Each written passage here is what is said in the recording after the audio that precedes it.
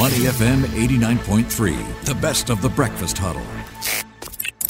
The bigger picture, only on Money FM 89.3.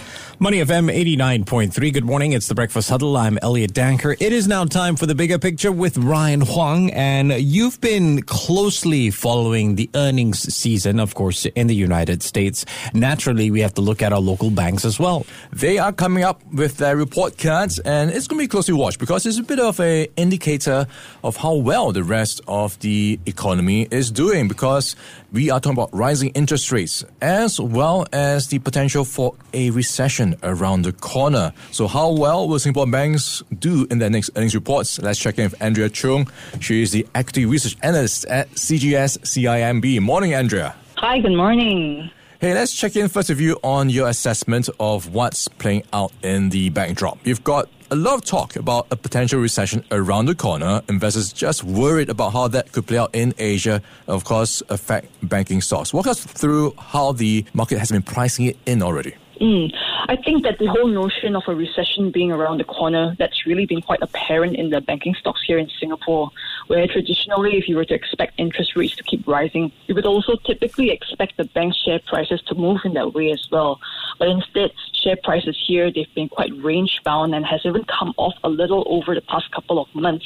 So I'd say that the risk of a recession or even just of lower growth, this has been capping the Singapore bank share prices to an extent. Okay, and if we look at some of the signs coming out from the US earnings season, we did see some notable trends. Of course, the consumer side of things doing well, people saving more and benefiting from rising interest rates. And of course, banks would do so as well. On the flip side, global deal-making risk appetite is on the down. So investment banking fees, trading fees, that is not looking too peachy. Is that going to play out the same way for local banks? As you mentioned, the local banks, their third quarter earnings, that's around the corner as well.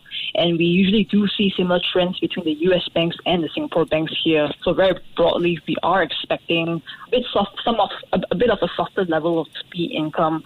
So if you're looking at your wealth management customers, they're staying risk off, with a good part of them preferring to hold cash instead of turning it into products.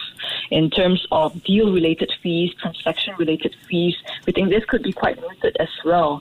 A bright spot, though, is that hedging demand and therefore trading income, this could be relatively strong given the market volatility that you mentioned. And this could actually offset some of the fee income weakness that we are expecting. Now, Andrea, let's dive a bit deeper into the interest rate environment. It is rising, so I imagine that could be good news for the NIM side, the net interest margin side.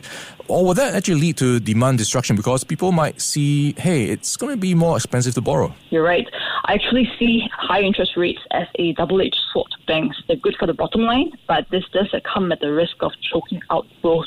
But having said that, as a whole, I do think that the overall effect of higher rates, they are more of a net positive to banks, as even in a resulting low or even zero growth scenario, the repricing effect of these higher rates, this should still translate into higher earnings for the bank. All right, we're talking with Andrea Chung. She is the Equity Research Analyst for CGS CIMB.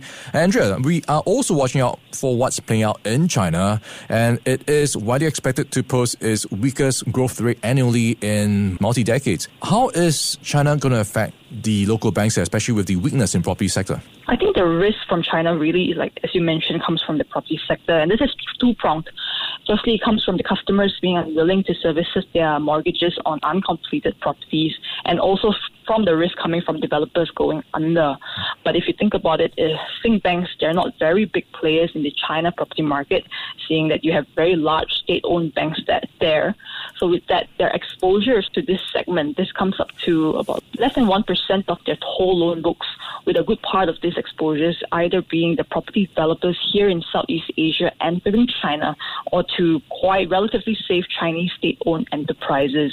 So with that, I don't see the weakness in Chinese property being a significant risk to the Singapore banks at this juncture. Right, Andrea, let's look at your top picks for the three local banks. You've got DBS as the preferred pick. Walk us through your thinking here, and how far are OCBC and UOB from that top?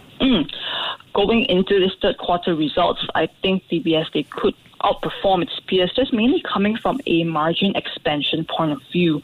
But other than that, credit costs, we're expecting this to stay quite low. You have quite a large buffer of management overlays. The other two, they're not too far behind, but if you're looking at just leveraging that interest rate story, go with DBS for this round. All right, DBS topic for Andrea Chong. She is the equity research analyst for CIMB. Andrea, thanks for your time this morning. Thank you so much. Before acting on the information on Money FM, please consider if it's suitable for your own investment objectives, financial situation, and risk tolerance. To listen to more great interviews, download our podcasts at moneyfm893.sg or download our audio app. That's AWEDIO. Available on Google Play or the App Store.